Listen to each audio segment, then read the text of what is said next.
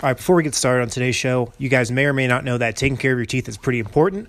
Our friends at Green Mountain Dental Group are giving away a free Sonicare toothbrush when you schedule a cleaning, x-ray, and exam. That's right, you simply have to take care of your teeth for Green Mountain Dental Group to hand over a free Sonicare. Check them out today online or call 303-988-0711 to schedule your appointment today.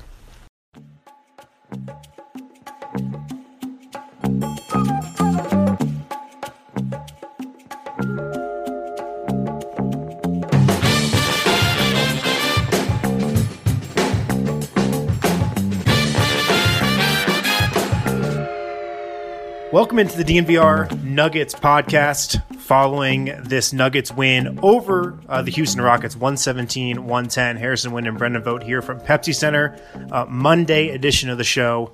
And this comes on a surreal night, a surreal night at Pepsi Center that I'm sure you or I won't ever forget. And we'll touch on the game briefly, but you've probably heard by now, but Sunday afternoon, maybe an hour and a half before this Nuggets and Rockets game tips off the news of Kobe Bryant passing away in a helicopter crash that left 9 dead.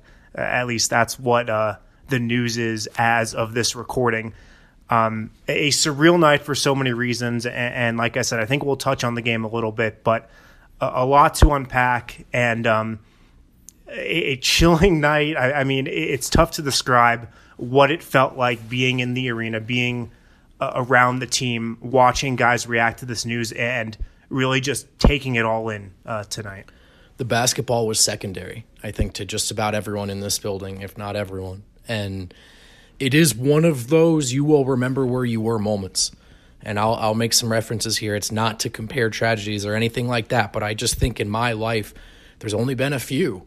I think of 9/11. I think of a couple of and I'm not comparing, a helicopter crash. I just mean to say that there are these moments in life that that don't feel real. And this is we're all going to remember where we were when we learned of this. Maybe the weirdest part, man, is we're in this day and age now online with truth and reporting where we all had to wait to find out if this was real. Mm-hmm. We live in a world where things that aren't true get confirmed every day. And so maybe the most painful part of this was coming to terms with its likelihood while still holding out hope that we would find out otherwise, Mm-hmm. The thing about hearing this news, we've experienced a lot of celebrities, former basketball players, former icons passing away. I've never felt the way I felt after hearing this news about Kobe. Yeah. There was something different about this one, whether it's just his overall impact of the game. It just seems like he was a larger-than-life, almost indestructible presence. Yes. That, something like this was never going to happen to him.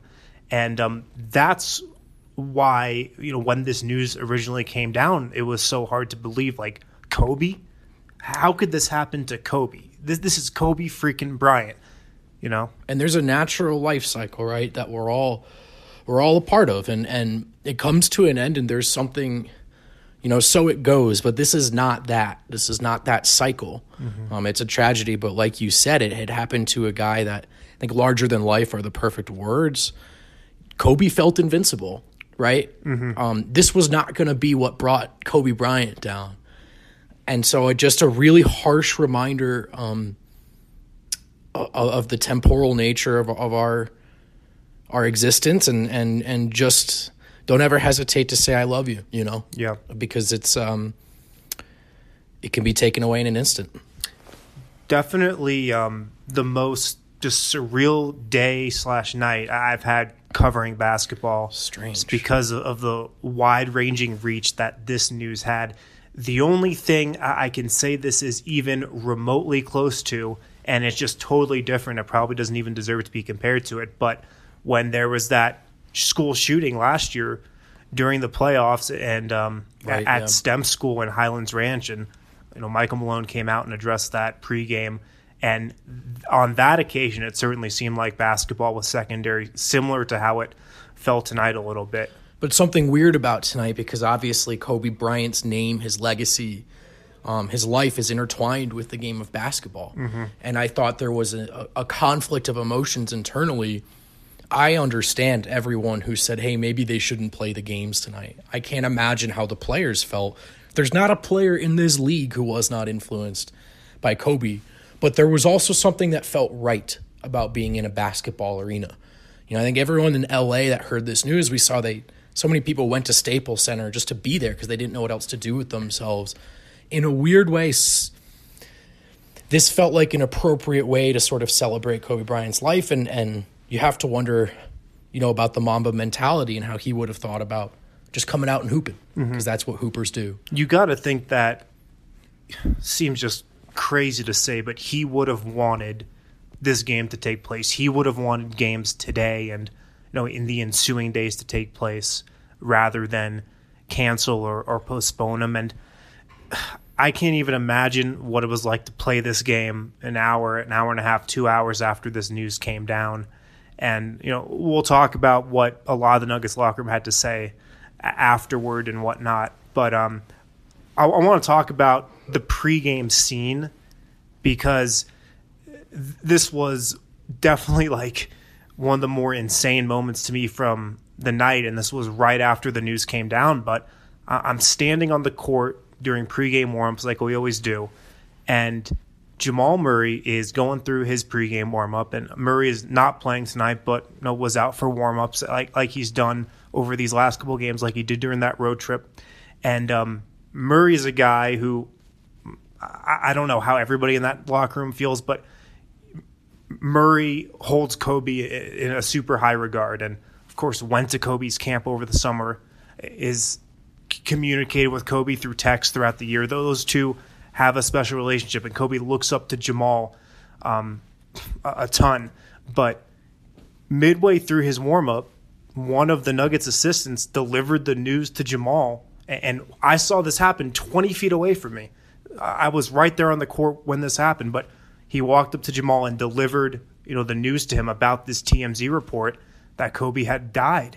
And I'll never forget the look on Jamal's face and just kind of that moment. He said, "What?"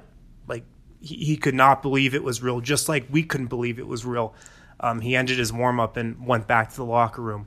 But that was a surreal moment.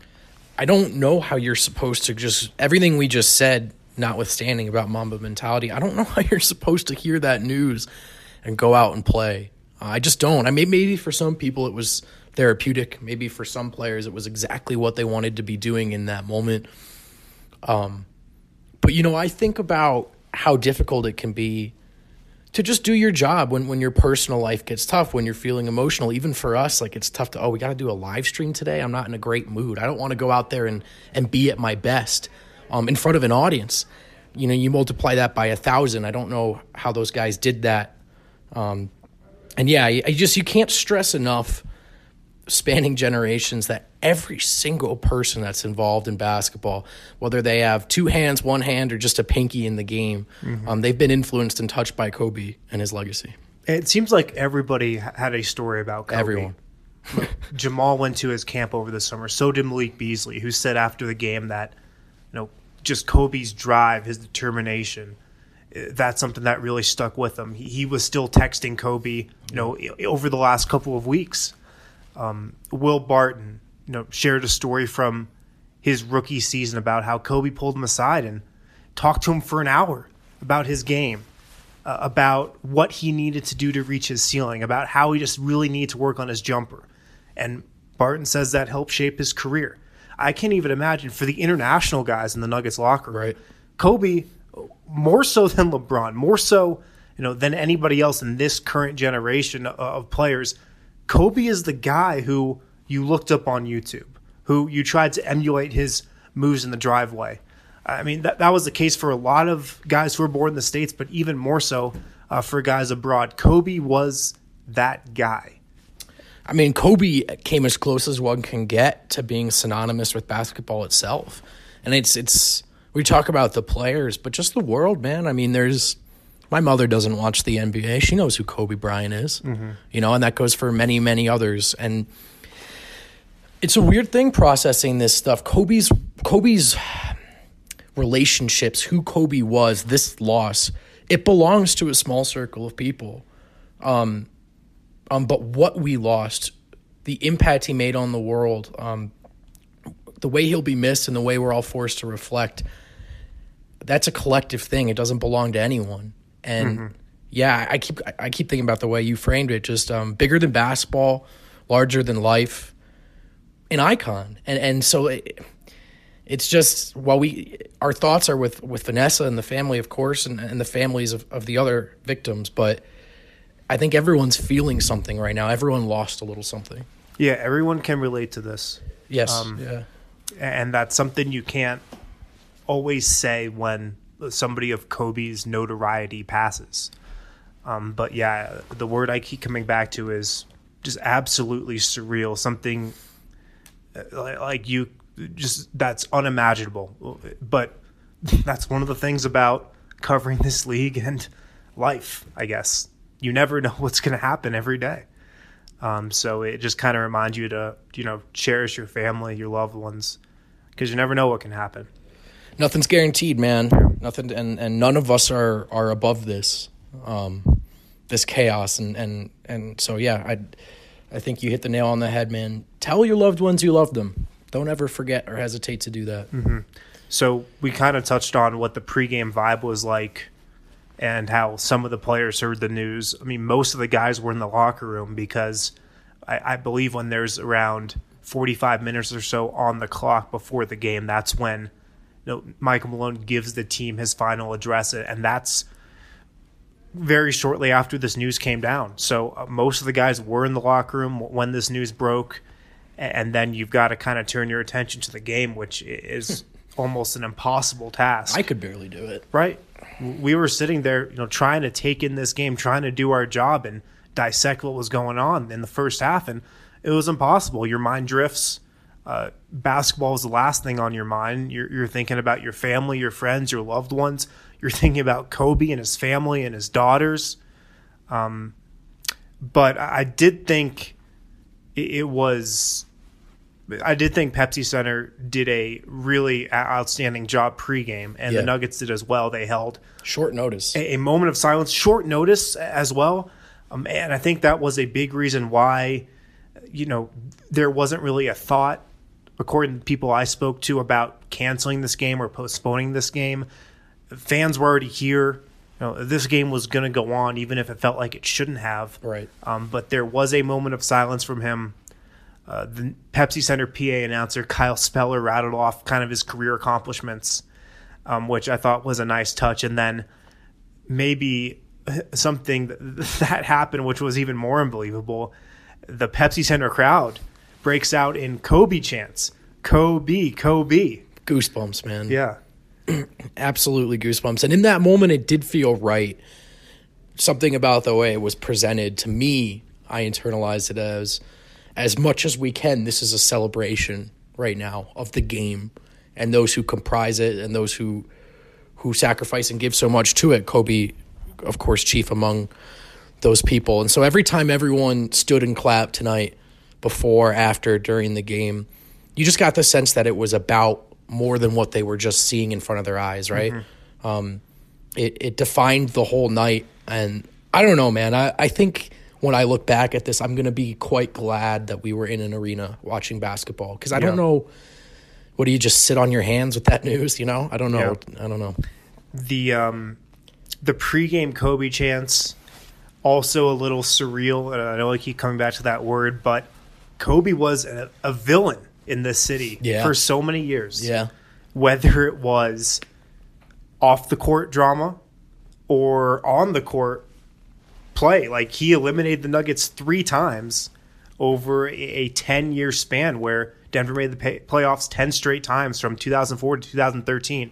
Kobe and the Lakers eliminated Denver 3 different times, of course, most notably in the Western Conference Finals in 2009. Think about how many teams and fan bases around the league have some sort of claim to a similar story, right? Mm-hmm. Oh, Kobe killed us, you know? And yeah, like each team, each fan base has their own relationship with him. There was no corner of basketball that he did not touch. But you know, as a fan, you start to garner respect for people like that. And it was really cool to see Nuggets Nation, to see that manifested tonight and to see people make it clear, even when I hated this guy viscerally, it was nothing but respect, and particularly so now. All right, before we go any further, we're talking about the Strawberry Sky on today's podcast. Definitely one of my favorites from Breck Brew. We've always got it stocked in the office, so check out Strawberry Sky from Breck Brew. Just great for any occasion. A light beer, fruity, flavorful. Check it out at your local liquor store. If you're at a bar, if your hometown bar, if your neighborhood bar does not have Strawberry Sky, tell them to get on that. Everybody's certainly missing out. And also, got to tell you guys about our friends over at Mile High Green Cross. They offer award-winning products. Head down to their store and sign up for their loyalty program today. When you do, you will receive 20% off of your entire purchase once per month. That's right, they are hooking the DNVR fam up with 20% off of your entire purchase once per month. This offer extends to members that are already in their loyalty program as well. Just mention DNVR. You guys know that Mile High Green Cross offers a variety of CBD products, from edibles to concentrates to cartridges. Every single time you pop in, you will receive one-on-one attention from one of their seasoned sales associates. Not to mention they have everyday low prices on in-house products like $99 pre-packed ounces, V3 hash oil bulk deals, 5 cartridges for $100. Mile High Green Cross offers out-the-door pricing. No cash, no problem. Mile High Green Cross now accepts Hyper. What's even better is the amount of time you spend in the dispensary. On average, from the time you walk in to the time you walk out is only 9 minutes. I know that's super important to me in my hectic and crazy life. Head downtown today to check out their convenient location located on 9th and Broadway. They also offer parking in the back. Remember, sign up and save 20% off of your entire purchase once per month, but you got to mention DNVR.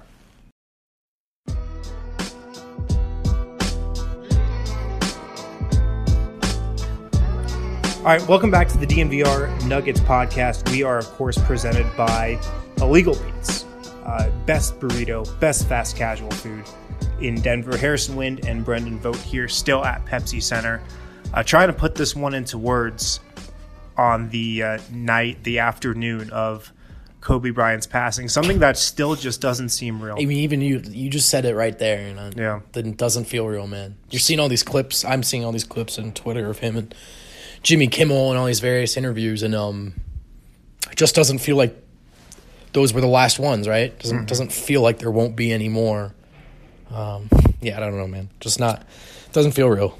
Yeah, so I mean, apologies if we're obviously somber with this news, but the Nuggets did get a win tonight, a very important win. I mean, this was a huge win. Denver came into this game down 1-2 in the season series. Of course, if you finish tied, with another team in the regular season, the first tiebreaker is season series. Then it goes to division record, which the Nuggets have a great one so far. But Denver got the win tonight, 117-110. They evened the season series with the Rockets at 2 games apiece. Probably the biggest notable thing from this game, James Harden did not play. Which was obviously huge. Yeah, you'll take it, right? Yeah. Yeah, I mean, so I think we know full strength that this is a brutal matchup for Denver. You definitely weren't coming to the arena tonight trying to see if there's a definitive case for, can Denver beat Houston or anything like that. It was strictly about these implications, these seeding implications, because you need to have a highest seed as possible here, obviously.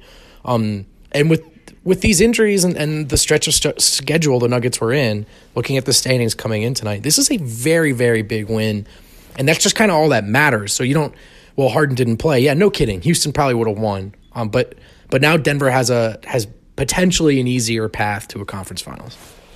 Yeah, Westbrook had a big night, making up a bit for Harden's absence. He finished with 32 on 14 and 29 shooting. Dude, supposedly he's lost a step because he's older now. It doesn't look like it in person, does it? We were talking about this during the game.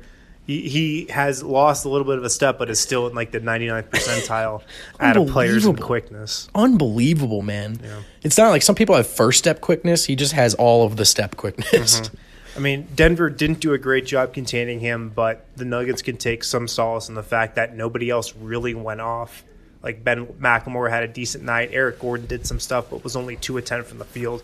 They did a nice job shutting off Clint Capella. He didn't have much of an impact. So and they turned him, Westbrook, over 10 times. You know, True. So like looking at that game, it was always going to be a high volume Russ night. Mm-hmm. Yeah, and I think if you're Denver, you're like, all right, just try to make it as hard as possible for him to get everyone else going. Mm-hmm. Mission accomplished. For Denver, I thought maybe the most notable thing, and we've been hitting on this a lot since Paul Millsap has been sidelined, but Jeremy Grant continues to trend upwards, and he really seems to be developing a really nice chemistry with Nikola Jokic, something that has ramifications down the line if you're looking to next year and beyond. But Jeremy Grant tonight, 25 points, 8 of 12 from the field, a perfect 3 of 3 from 3. Only 4 rebounds, but there were a couple instances of him definitely making his presence felt on the offensive glass, which has been a big point of emphasis here. Yeah, particularly in the first half. I mean, look, there's a real case to be made that these last 6-7 games, we've seen the best stretch of rebounding of Jeremy Grant's career. Mm-hmm. And to me, it's clear that the notion that he needs to get better, that we've heard from his coach and his teammates himself, I think it's sunk in. You're seeing a concerted effort. He's fighting for these rebounds with the starters. You're right, only finished with 4 tonight, but still thought his effort was better there. And I just like that Jeremy Grant can and will get to the line. Mm-hmm. When things break down, he has no problem putting his body on the line, putting his head down, and just getting to the rim. Mm-hmm. You need someone like that. It was always premature to say the Grant fit wouldn't work out, but we were all calling what we were seeing. It wasn't. And now that he's had more time alongside Jokic, you're starting to see light at the end of the tunnel. Maybe this is a good fit after all. Yeah. Let's talk about just his long-term fit, because that's a big question and decision the Nuggets have to make immediately really following this season. Grant has a player option. Not sure what he's going to do there, but there is a chance, I guess, that he declines it, enters free agency, and Denver pays him as I think the Nuggets will pay him. How much, I'm not sure. But Grant does a lot of things that the Nuggets need, and there's an easy path to seeing that he could be that power forward of the future. Like, what has really stood out as of late, maybe over this couple week stretch that Millsap hasn't played, is Grant's ability to be an on-ball defender and really check guys from big men to point guards. And that's something he does at a level that Millsap can't do. Right. And that's probably going to be his most valuable thing, in my mind, at least looking ahead to the playoffs. We've seen him guard Luka Doncic, guard Kawhi Leonard, and really give those guys problems. We just saw him shut down Nuggets killer Brandon Ingram the other night in New Orleans. And looking ahead to the playoffs, I feel like he's going to have a big impact there. So while he can't do some of the things that Millsap does and might never be able to, just in terms of his team defense. Like, Paul Millsap is one of the best team defenders, help side defenders in the league. Not sure Jeremy Grant's going to be ever able to get there. Definitely won't be able to get there this season. And, you miss some of Millsap's rebounding and just toughness as well. But he does some things that Millsap can't, too. Yeah, I mean, how important is that? For years we've talked about this Nuggets team, like, well, when they get to the playoffs, who's going to guard LeBron, whatever, XYZ, these big terrifying wings. They've never had an answer. And then now you can at least say, well, Grant's an option. Mm-hmm. And so that's huge. And also the way he's shooting the 3-ball, man. I mean, eventually teams are going to have to play him more honest, and it's going to change the spacing. I think you do want a power forward next to Jokic who can and will take those open threes. Encouraging stuff from Grant. And look, man, the game of trying to find, like, you've got 170 tied up in Jamal now. You've got a second-round max in Jokic. Gary's getting paid. Barton got paid. Like, finding a power forward who's good enough, a good fit on the court, but also, like, affordable. I mean, it's a narrow search, and Grant really might fill that. So this is important, man. This sort of audition, as you framed it, has been really, really important for Grant and the Nuggets. Mm-hmm. Quietly, Nikola Jokic had a fabulous night, I thought, other than the 6 turnovers. But as is always the case with Jokic's turnovers, you can probably pin a couple of those on his teammates. Sure, yeah. But Jokic goes for 24 points, 12 rebounds, 11 assists, 2 steals, is alone in 3rd place on the NBA triple-double leaderboard this season with his 9th triple-double. and his 37th of his career. He has the 10th most triple-doubles in league history at just 24 years old. I thought a great night from him. I thought he dominated tonight. Yeah. I thought he did. And on a night where it didn't seem like he had a lot of touch, he missed a couple of bunnies. His jumper wasn't there. But he wasn't deterred. He was aggressive. Much like New Orleans, I looked at this game and thought, yeah, Jokic is not trying to lose tonight. And that's important. I mean, when he feels that way, the Nuggets rarely do. Mm-hmm. It was a big point of emphasis on that road trip, but I even noticed it a little tonight. His leadership is really improving, I feel like, especially on the court, in huddles. I wrote about this at the very beginning of the season, but maybe the biggest area of growth from Jokic coming off a dominant playoff performance was just going to be his ability and his ability to just kind of grow his voice around the team, in the locker room, on the court. And maybe it wasn't really apparent earlier in the year, but I definitely feel like over the last couple of weeks it's been noticeable. I think it's sort of the under-discussed macro-scale narrative of the season that I do think Jokic is growing into that guy. Correct me if I'm wrong, I think this was the New Orleans game. Did you catch in the fourth quarter he pulled the guys aside, the guys that were closing, and he was just talking to them? I don't know what he said, but to see him that opinionated and that emphatic about what the team needs to be doing, I mean, there's a good, like, Jokic is so good. He's usually right, if he has an inclination. And so to see him vocalize that to his teammates, we know that's the thing he doesn't do yet. So I thought that was really encouraging. And yeah, just kind of like the body language stuff, man. Like whether you're frustrated or not, show your guys that you're trying to win tonight. That trickles down, Yeah, definitely. Jamal Murray has grown in that area as well, but obviously with him not playing, I feel like Jokic has stepped up in that regard as of late. Will Barton had a nice night. Will Barton's playing point guard for this team right now. Yeah, something he did over the second half of the 2017-18 season, and something he's done at times over the last year. But he's playing point guard right now pretty exclusively with that starting group. He played some minutes alongside Monte, who had a great night off the bench. Maybe Monte's best game of the year. 17 points, 7 rebounds. Wow. For Monte, 4 assists. What are kind of your thoughts on this starting lineup that Denver has gone to? A little more length with Barton, Harris, and Torrey Craig out there. Yeah. Probably helps them a little defensively. Yeah. I like that because once you've made the decision to start Craig, you sort of said, okay, we're going to lean defensively here, right? So if you're going to do that, then I like putting Barton in over Morris because of the size, as you just alluded to. Speaks to the multifaceted nature of Barton's game. This team's Swiss Army knife for sure. But I keep talking about it. All of a sudden, this team has like 3 or 4 different ways where they can come at you real long. I thought this was a nice touch. I thought it worked. Barton is kind of slumping right now as a scorer, but I still think he's making winning plays. Made a couple down the stretch tonight, so I'm not too worried about him. And yeah, just a guy who can give a lot and can wear a lot of different hats for this team. MPJ, another super impactful night for him, I thought. 4 offensive rebounds for Michael Porter Jr., 9 total rebounds, 17 points, 4-6 from 3. I've been hitting on this a lot, but since he started getting real consistent minutes, and that has come since or post-Christmas Day.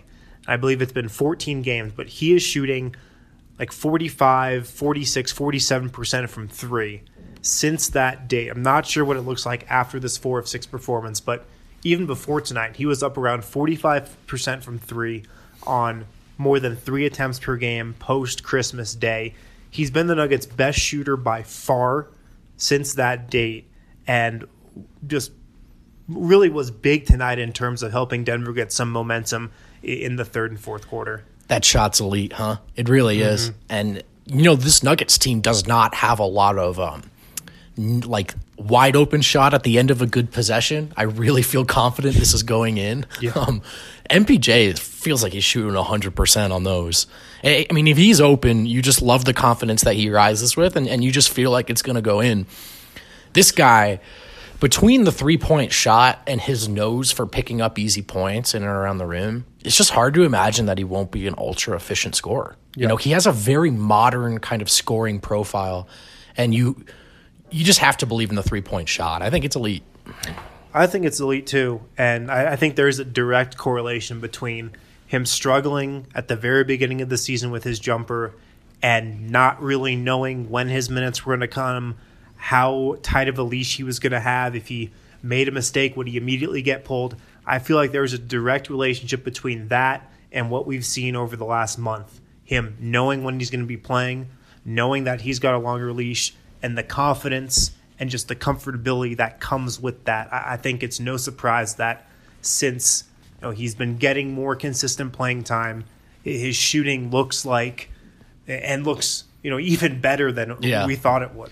Oh, it's on, man. I mean, it's on. I think this thing, just barring injuries, it just rolls downhill from now. You know, I think he's found that rhythm, that confidence in himself, and now we just get to find out just how good he is. Mm-hmm. So he had a big night, I thought. Malik Beasley did a lot of good things tonight as well. His energy, like he always brings, was very apparent tonight. Hit a couple, big shots. Was 0-4 from 3, but made an impact elsewhere. 3 steals for him tonight. I mean, where are you at on the Nuggets' future at shooting guard? Because Gary Harris, not a lot of confidence. He's not displaying a lot of traits of somebody who's going to pull out of this season-long slump. Yeah, I think it's still a possibility that he does and rediscovers his jumper. And I'm curious to see what it looks like, when he is playing 30-plus minutes a game, if that time does come, with him being probably as healthy now as he's been all season. And I still have some belief that he can get back to what he used to be on the offensive end. But Malik, it seems like at least the Nuggets right now are just as comfortable having him out there as having Gary out there. Yeah, kind of a negative sort of hypothetical here, but if the Nuggets are going to lose in the first or second round again, they're not able to improve on that run last season, I think you do start thinking seriously about changing up the core. Not just to do it, but if a deal's on the table. At that point, I would be looking at Gary as sort of the preferred kind of piece of the core that you're maybe ready to part ways with. That's all so much easier with Malik Beasley there as a sort of insurance plan.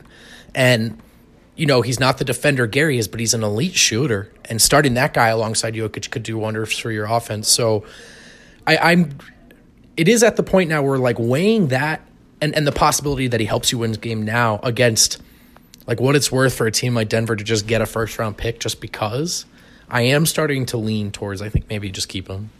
I think I'm there. Unless you can get a future first-round pick that's not in this draft. Right. If you could get a 2021 or 2022 first-round pick from a team that has a real shot at being close or near the lottery, similar to how the Nuggets dealt Aaron Flalo to the Trailblazers back in 2015 and got a first-round pick that turned into Malik Beasley, which really was looked at the time as the prize of the deal, but the real prize turned out to be Will Barton. If Denver can construct a similar deal like that, that might make sense for Malik. But he is kind of an integral piece of this rotation right now. And like you were saying, I think if this team does come up short in the playoffs, there could be some wholesale changes. Right. And maybe you look at Malik as a guy you really want to try to bring back at that point. So that'd be such a plot twist, man. Yeah. Malik is part of the future. He's real good. All right, a couple more things we want to get to. I want to hit on some more just about the mood and the Kobe Bryant news and the effect that had on tonight. We'll be right back.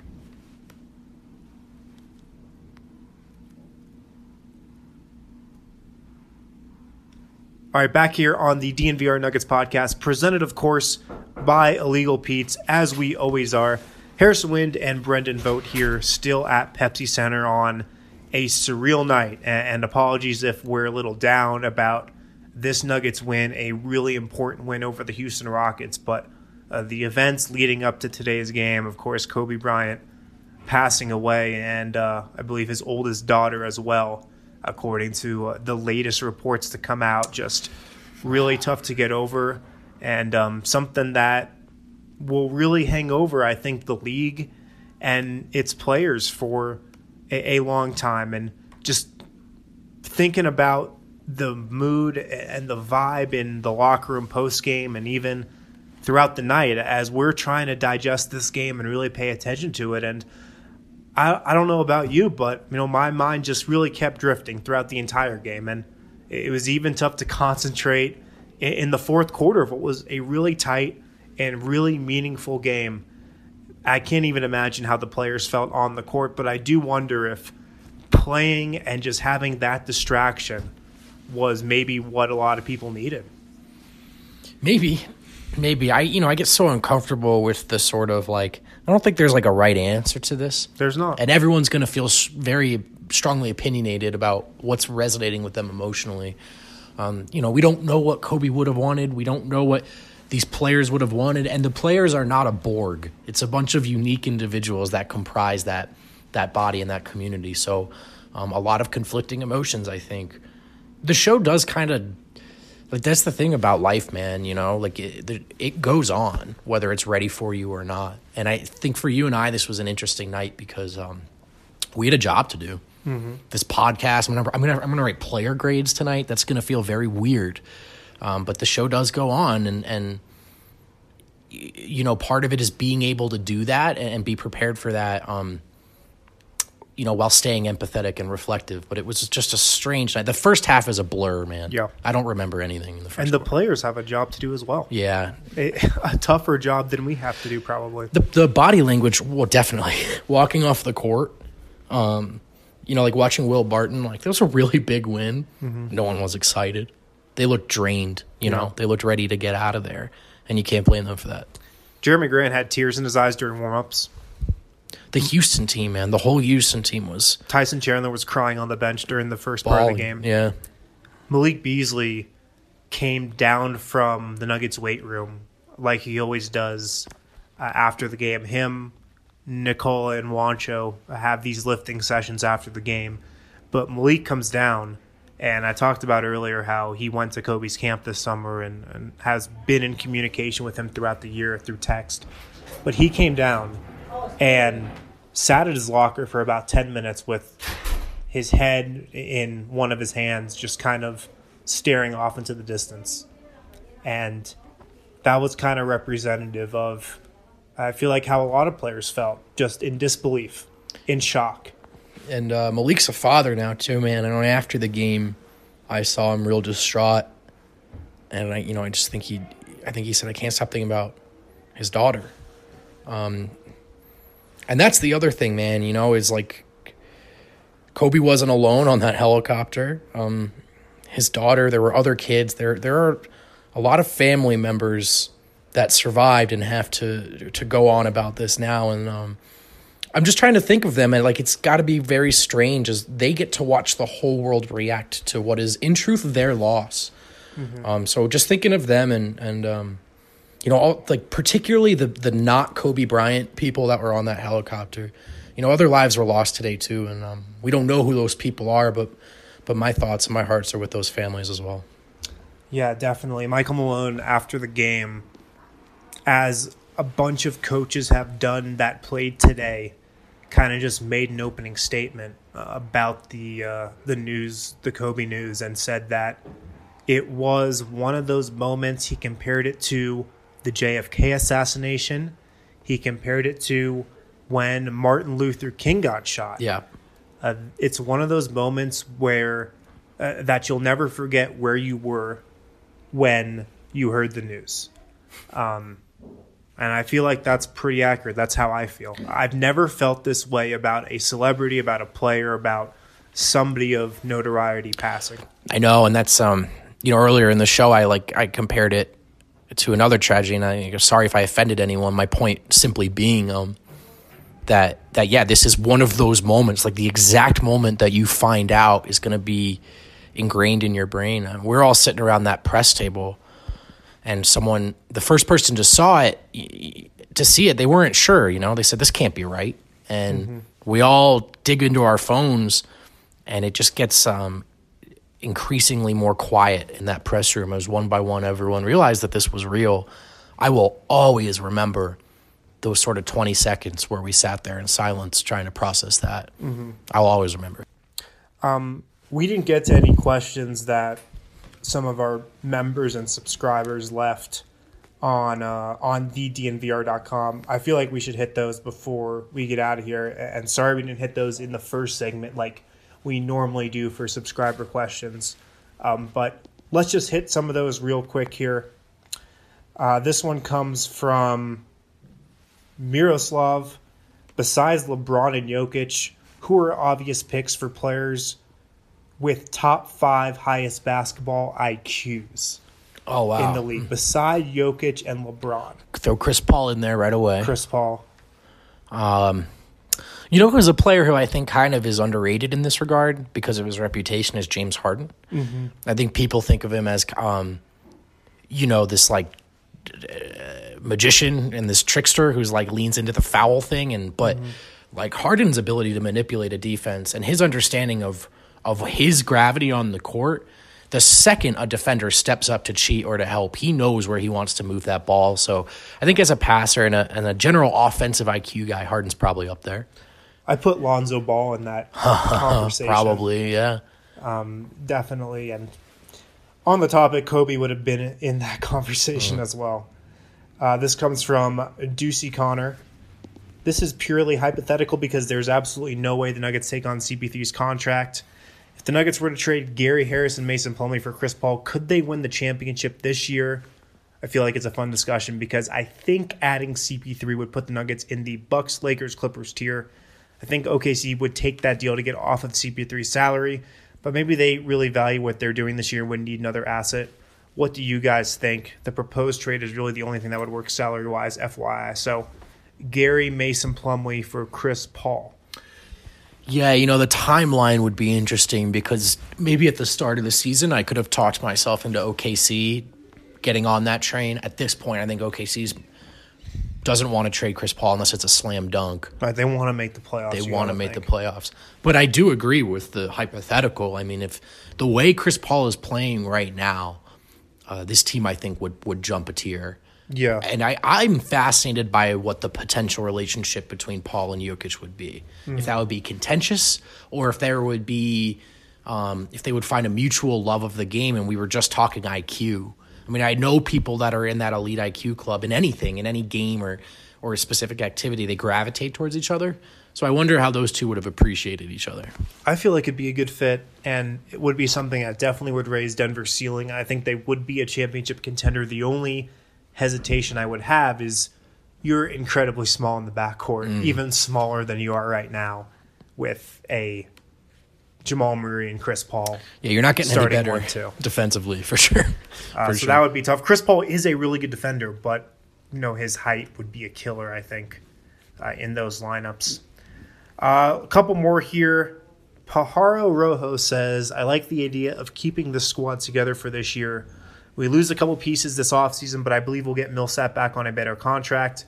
I think Mason Plumlee is gone, but looking at the free agent class for the center position coming off this season, I think there are a few budget options that would be good. My question is, would Nerlens Noel do well in Denver? I think Denver needs a rim protector as a backup center, and he wouldn't be the $10+ million guy that we need to spend on Plumlee. So thoughts on Nerlens Noel and just kind of the backup center position? I mean, I like the thought of having like a rim protecting defensively minded backup center for sure. Nerlens, I don't know. I'm curious about Nerlens and why he hasn't necessarily worked out in certain places. The game has kind of left him by a little bit, but I don't know anything about him, like the way he approaches the game, what his work ethic is. I haven't followed him too closely this season, but the idea in a vacuum of a rim protector at backup 5, of course, sounds nice. Yeah, I think if Mason Plumlee is not on this team, people don't think this, but he will really be missed. His durability, even though he is out with an injury that's going to sideline him for a couple weeks here, and just his consistency, I think, definitely is undervalued here. But center is the one position I feel like that if you're a playoff team, if you're a contender, you can get guys on the cheap. Right, yeah. Last one here. This comes from Ranchman.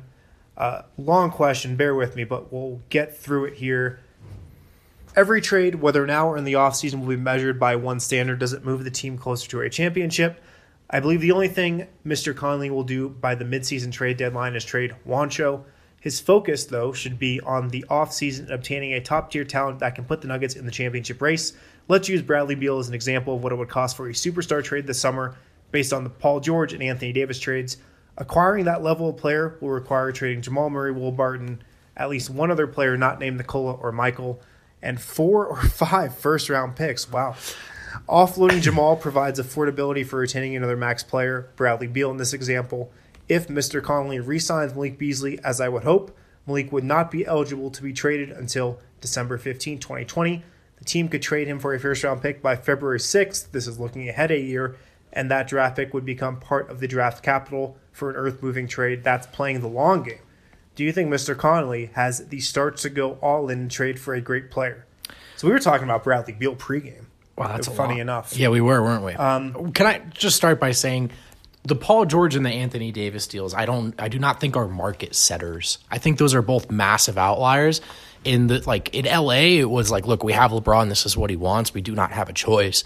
And with the Clippers, it was similar. It was like, look, man, we have a chance to get Kawhi. Right. The Clippers was, we're trading this for Paul George, but we're also trading this for the Kawhi Leonard commitment. For Paul George and Kawhi Leonard, and that's a no-brainer. Mm-hmm. Bradley Beal is not going to put any team in that situation. I think some teams will look at him as this is a max guy who can get us over the top, but it's not like someone's going to be stuck with no leverage, like, oh, they need a 5th pick, throw it in there. Yeah. I don't think he's going to dictate the market that way.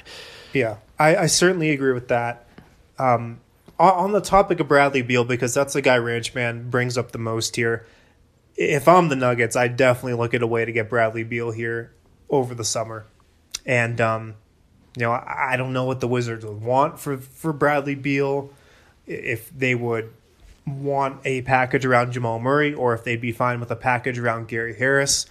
But I think if you're Denver, Bradley Beal, obviously if you swapped him for Gary, is a guy who moves Denver into clearly the top tier in the West, and I think would be a great fit in Denver culturally and obviously on the court as well.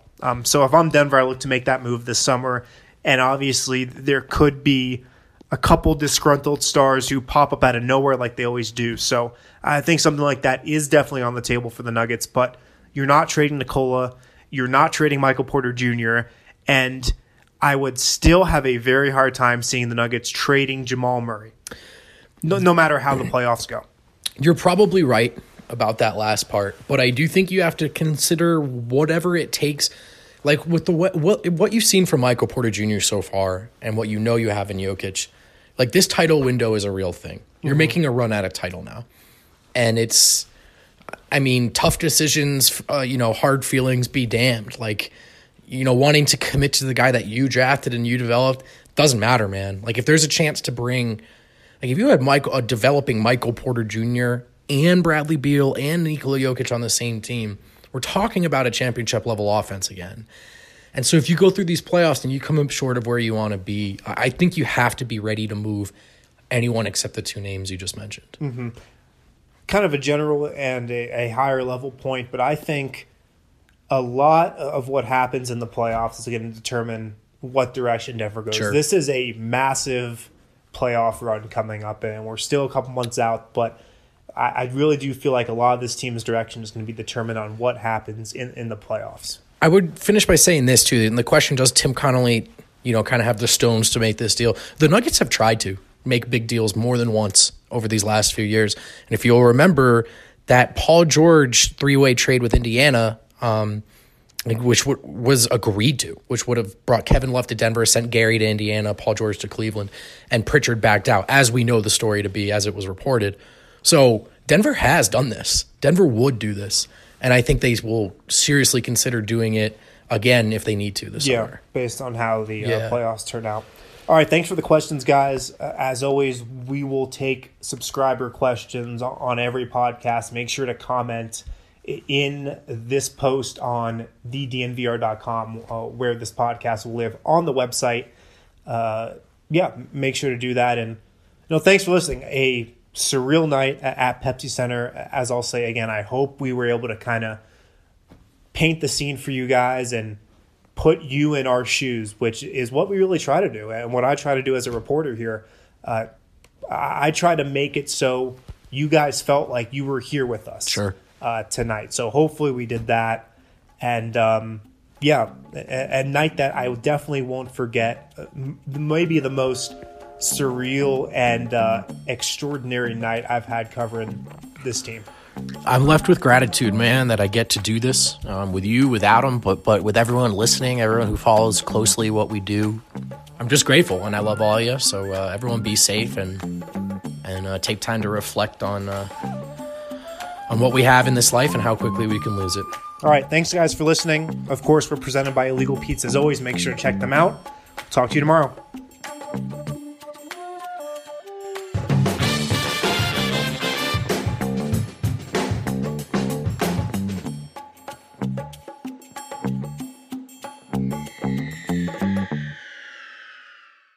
All right, before we get out of here, got to remind you guys that Total Beverage is giving the DNVR fam 30% off of your purchase of $25 or more with a max discount applying up to $75.